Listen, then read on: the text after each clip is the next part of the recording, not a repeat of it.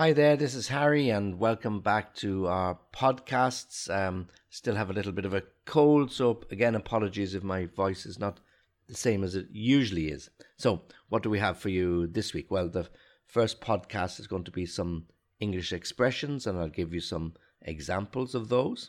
The second podcast is going to be something similar, and then we'll have two further podcasts with sentences that will go through the various grammar points for you. Okay, so let's start with the first one and the expressions. First expression is add up, A-D-D, add up, or it's often used in the negative, it doesn't add up.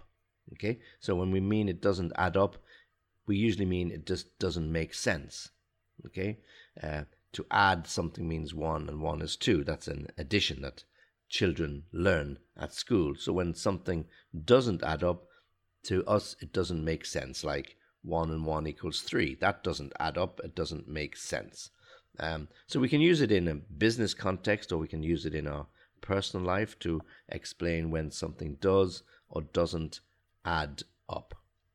So let me try and give you an example. If you have a business order from a client and he's ordering 20 units of your product every week, and he does this repeatedly, week 1, week 2, so for several times, and then suddenly the orders either stop or the orders change dramatically.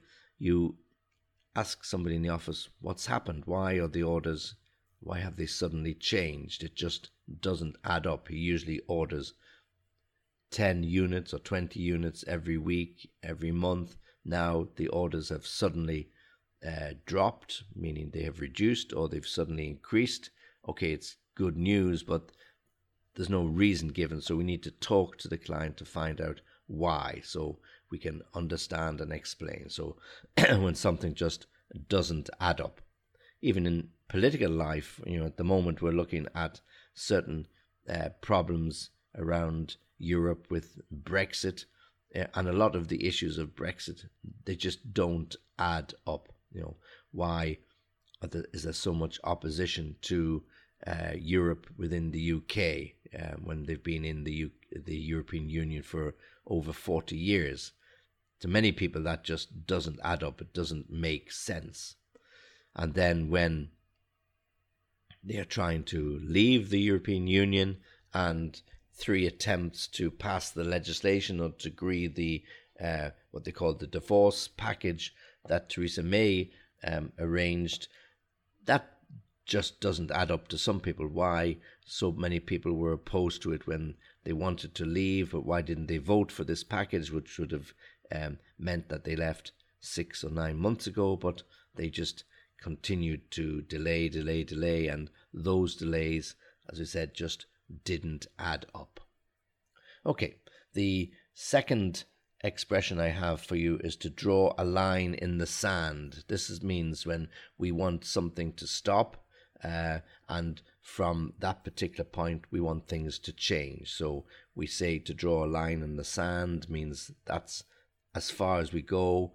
Everything after this particular time has to change. Okay, so for example, if the government are going to change the law or practices about something, they are prepared to draw a line in the sand at a particular date and say, okay, from the 1st of November, we are going to change the law. So everything up to the 1st of November, we will forget about, but after that date, from the 1st of November onwards, you have to be aware that the law will change, and if you break that law, you will be penalized. Okay, so we will draw a line in the sand around that particular issue, and after that date, things will have to change. So it could be, for example, parking on the pavement rather than parking on the road. So people shouldn't do it. It causes problems for pedestrians, but the government are prepared to turn a blind eye, to forget about it up to the 1st of November, but after that date they no longer will turn a blind eye, and after that date they will impose serious fines when people are not compliant with the law, so they will no longer accept it. So draw a line under something, draw a line in the sand. So it's really, you want to get agreement and you want to forget about things. And the third expression is butt in, and it's spelled B-U-T-T. You can use this in two ways. You can use it in a friendly way. Do you mind if I butt in? Meaning, do you mind if I interrupt you? Can I join you for coffee? And they say, no, grab a chair, pull up a stool, come and talk to us. That'll be great. Or somebody will say, please don't butt in when I'm in the middle of my conversation. I can't hear the other person. So they might be a little bit annoyed and tell you to go away. Just don't butt in, don't interfere, don't get involved in business that doesn't concern you. So butt in a nice way. May I butt in? Or do you mind if I butt in? And then butt in a more aggressive way. Please don't butt in, or just don't butt in when I'm in the middle of a conversation. And the Americans have an expression, butt out, which actually means the same, means don't interfere, go away, leave us alone. Just butt out, meaning stay out of our business. Okay, so 3 expressions: add up or doesn't add up, draw a line in the sand under something, or butt in, and then, as the Americans use, butt out. Okay, well, thanks for listening, and as always, you can get me on www.englishlessonviaskype.com, and when you get there, you'll find the link to the Easy Peasy Club, which is really getting a lot of attention. We've got lots of people joining in on these pre-recorded lessons, so you can join up if you so wish. And again, thanks for listening, and I'll see you again soon.